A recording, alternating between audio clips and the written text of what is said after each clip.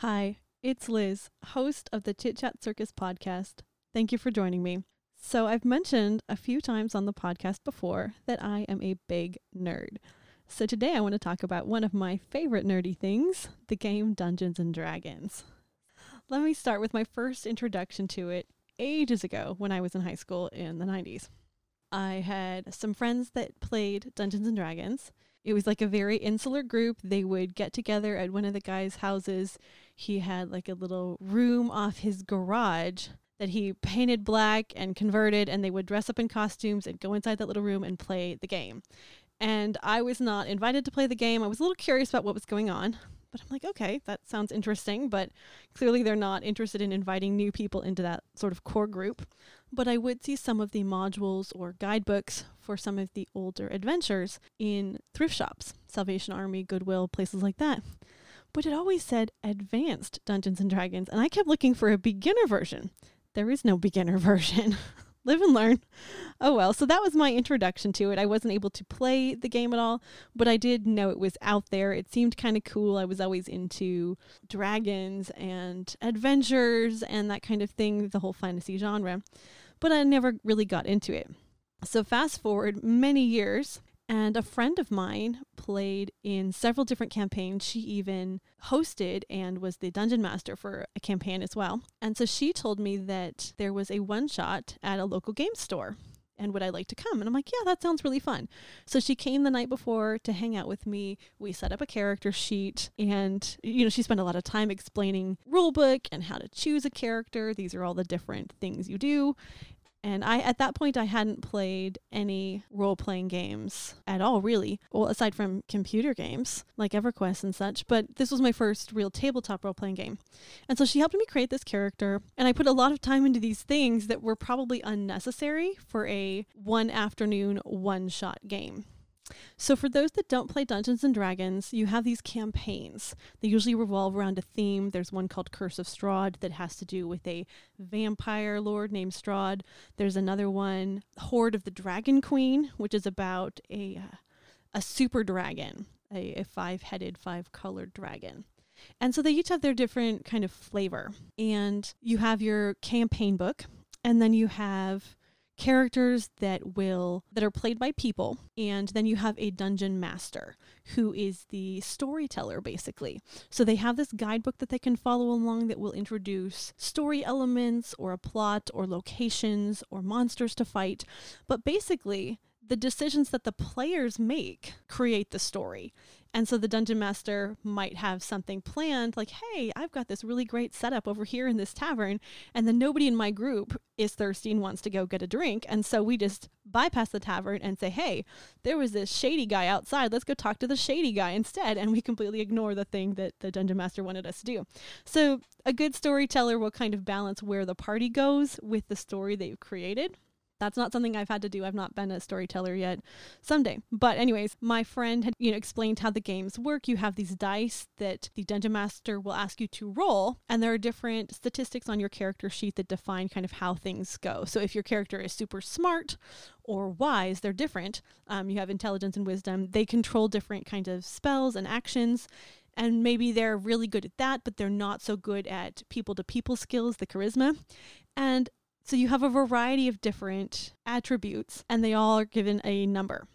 And so you roll to see what your outcome's going to be, and then you enact the story that way. So if my character is, say, really poor at dexterity, and I do a roll and I roll very poorly, and I can't add a lot to that roll from a bonus from my score, maybe I'm trying to, smoothly saddle up to the bar or something, and I roll a 2 or something. That's a very bad score.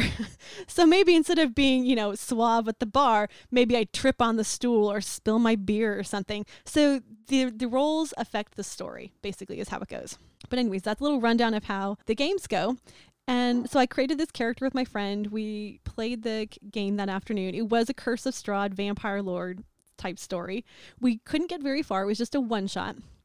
Oh, that's what I was going to say. Most of these games are longer campaigns. You can do a very short story in like a one-session thing that might take a few hours. but a lot of people play a few hours each week if they can. And so you end up with these very long arching stories that can go on for maybe a year. It's not uncommon to have a campaign that goes that long. So this was just a one shot. And so I definitely spent too much time creating this character because none of the things I was really researching and picking came up in a one-day game. So that was live and learn, but I had fun. I thought it was great. I didn't really have a chance to get in a game at that point. I know my friend kept saying, come to my Wednesday games, but at the time I was still in school. I had class on, every time she invited me, I had a class that particular semester on that particular night, like without fail. That's how it went.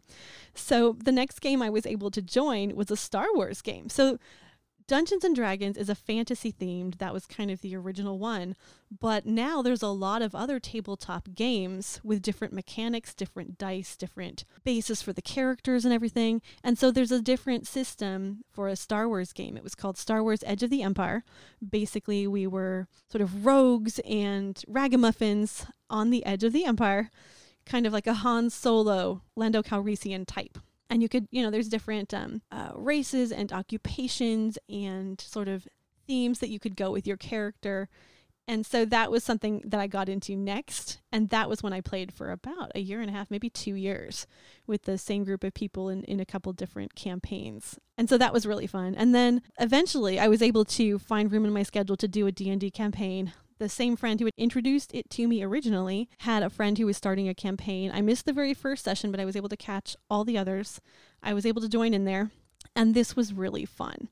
So she had told me that on their very first session, they fought a dragon, which even though the title says Dungeons and Dragons, there are not as many dragons as you would think in this game. There were 0 dragons in that first vampire one that I played, and so I was very disappointed. But second campaign, I should say, was Horde of the Dragon Queen. And there were a lot of dragons in that one. It was awesome. So I joined this game. My friend had told me that they had fought this dragon the very first time, and this was the kind of balance the party had. They had a wizard who did this, and she was a warlock who was doing this, and then they had a couple other characters. And so I'm like, okay, what can I be? So I based my character off of this very random Harry Potter thing. Like all her friends and people in the game seem to be pretty good. So I'm like, okay, I'm going to go for someone who's maybe not quite so good. So I based my character off of Sir Cadogan from the Harry Potter series. If you haven't read those books a million times like I have, he is the little knight in the painting that they put on the Gryffindor door as the guard, who keeps challenging the students to idiotic competitions when they just want to get into their dorm. And so I modeled it off of that, this kind of bumbling knight character. And the idea was that she had been a totally normal, average across the board in every way person, working as a bartender and a waitress in her parents' pub. But it was like a crossroads pub, so lots of different people came through there. She'd heard all of these stories growing up of knights and adventures and dragons in the mountains and all sorts of things, but she wasn't really a part of that. She was just in her little small world, living in that one little village. But she heard lots of stories. She kind of got a sense of the outside world and the kind of adventures that were out there. And the idea was that maybe she hung around the stables or heard stories from different knights and kind of asked a little bit of them to teach her stuff. So she knew a little bit about everything, but wasn't really great at anything. And it was really just book learning. So if you can imagine trying to learn karate from a book, kind of like Daniel at the beginning of Karate Kid, it was kind of about that level. That's kind of how I portrayed the character. And she was really fun to play. It was a great group. It was wonderful. People had very different characters and they played them very well. And they were a balanced group. And we ended up with some really funny moments because the characters would do some random things. So we had some kind of, what would you say? Not pixie-ish, but sort of prankish barbarian who was just bored one day on guard duty and kicked a rock off a cliff and ended up squishing a guard kobold down at the bottom, helping the other people in the campaign because they just squished the guard. But they just did it because it was they were bored. They didn't realize there was anything down below. So it just weird stuff like that happening and very fortuitous. It was just a wonderful group. And that's one of the sort of best things about Dungeons & Dragons. Not only do you get to embody a different character for a while, like a completely different character. I've never been a bartender. I've never been a bumbling knight, and I've never met a dragon. But I was able to do all those things in the game. But in addition to all of the fantasy element, you're playing with actual people. And so by the end of these campaigns, I was good friends with all these people. And they were a wonderfully creative and diverse group. So in terms of the age, in terms of the playing ability, a lot of them had been playing for a very long time. So I really enjoyed those sessions with that Hoard of the Dragon Queen group. That was pretty fun. Lots of shenanigans, party nights. It was almost like going to a party every weekend because, I might bring some beer, a friend might bring some chips, somebody else might order a pizza, or they'd bring donuts or something. So it was always a wonderful party, and then we'd play Dungeons and Dragons for a few hours. Usually we'd have sessions about like 4 hours or a little bit more depending on how much we got done. So yeah, it was a lot of fun. And so after that, that's when that session eventually ended. Our characters kind of reached the ending point for that particular story. The dungeon master at that particular time started a new group that was going to be pirate-based. And I thought that was awesome. I mean, who doesn't love pirates? So that was really exciting. So I created this pirate who is a half elf, but the part that was elf was a sea elf. So she kind of perfectly belonged in this maritime, watery world. She was a bard, so she was really into singing. She had this flamboyant hair and like rainbow colored hair and everything. And I think her name was Fiametta the Flamboyant. That's what I named her. So, the other one was Amelia Cadigan, after, of course, Sir Cadigan. But I didn't get to play Fiametta too long. The game was happening it started happening right at the end of Hoard of the Dragon Queen, but that was at the beginning of the summer, last summer, and I was doing a bunch of trips. People got busy. So I think we only played about maybe 2 months worth, maybe a month and a half, before it was just people's schedules got so scattered that we weren't able to meet anymore. And I think, unfortunately, that's kind of what happens with a lot of these games. The players have so many different commitments for their time that it's hard to build a good group that can meet regularly at the same time, which is really just essential for building that kind of community. So unfortunately, that one wasn't really able to continue. I haven't played Fiametta.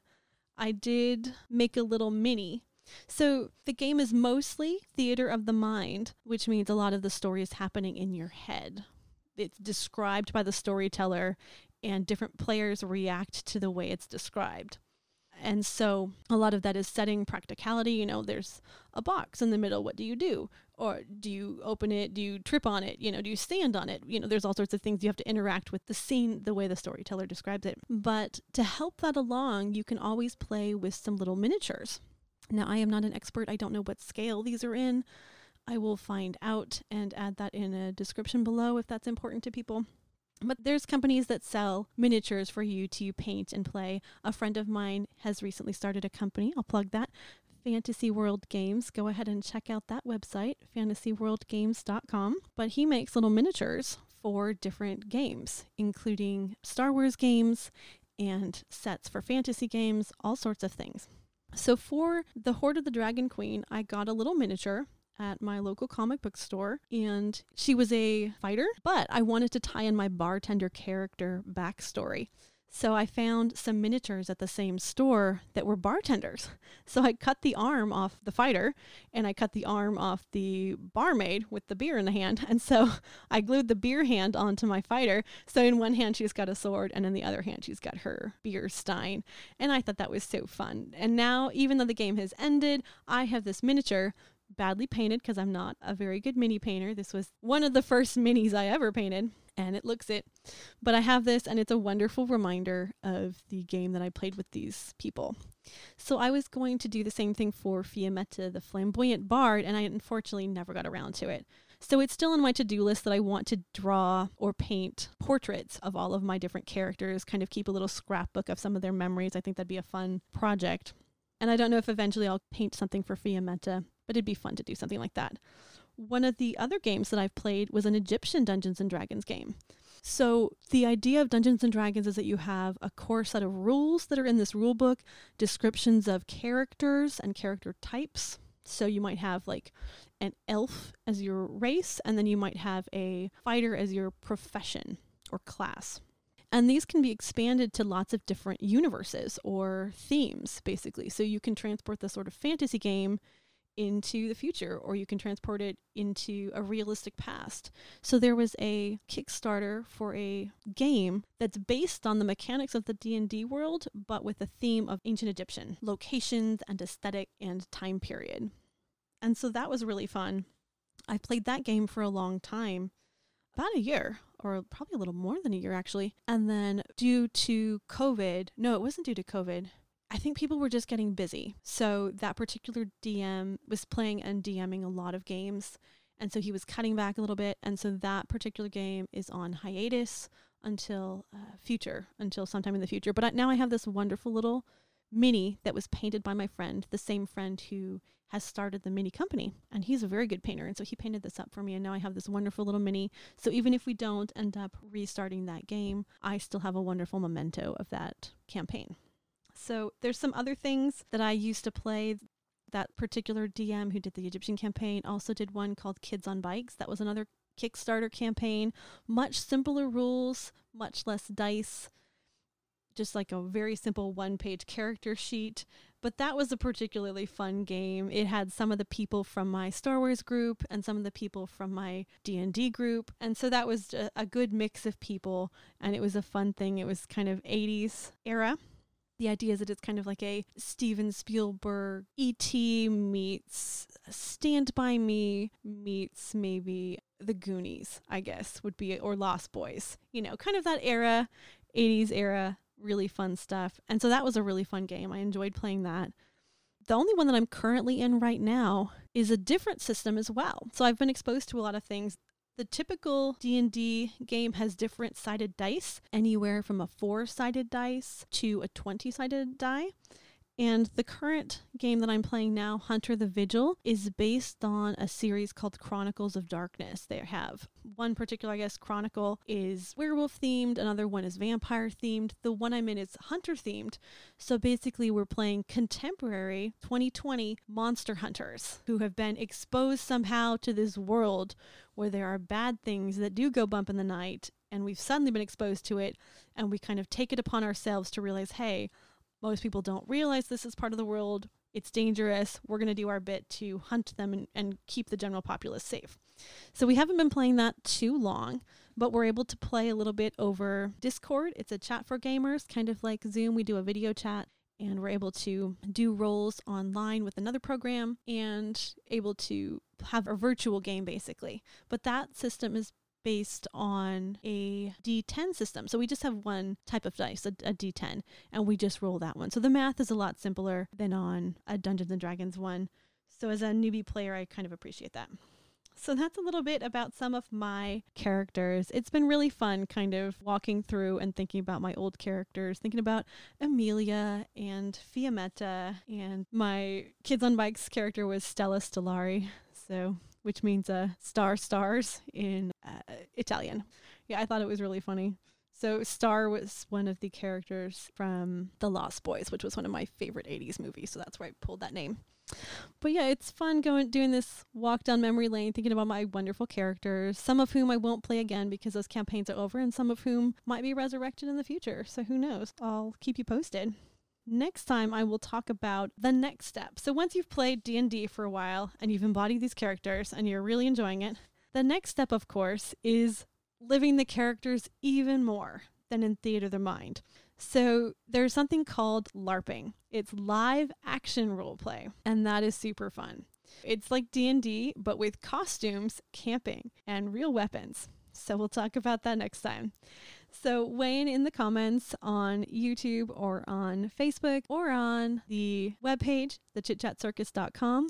Have you ever played D&D? What is your favorite campaign? What's your favorite moment in a campaign? There's always these fun micro moments that just make everybody laugh or gasp or wow, how did you pull that off?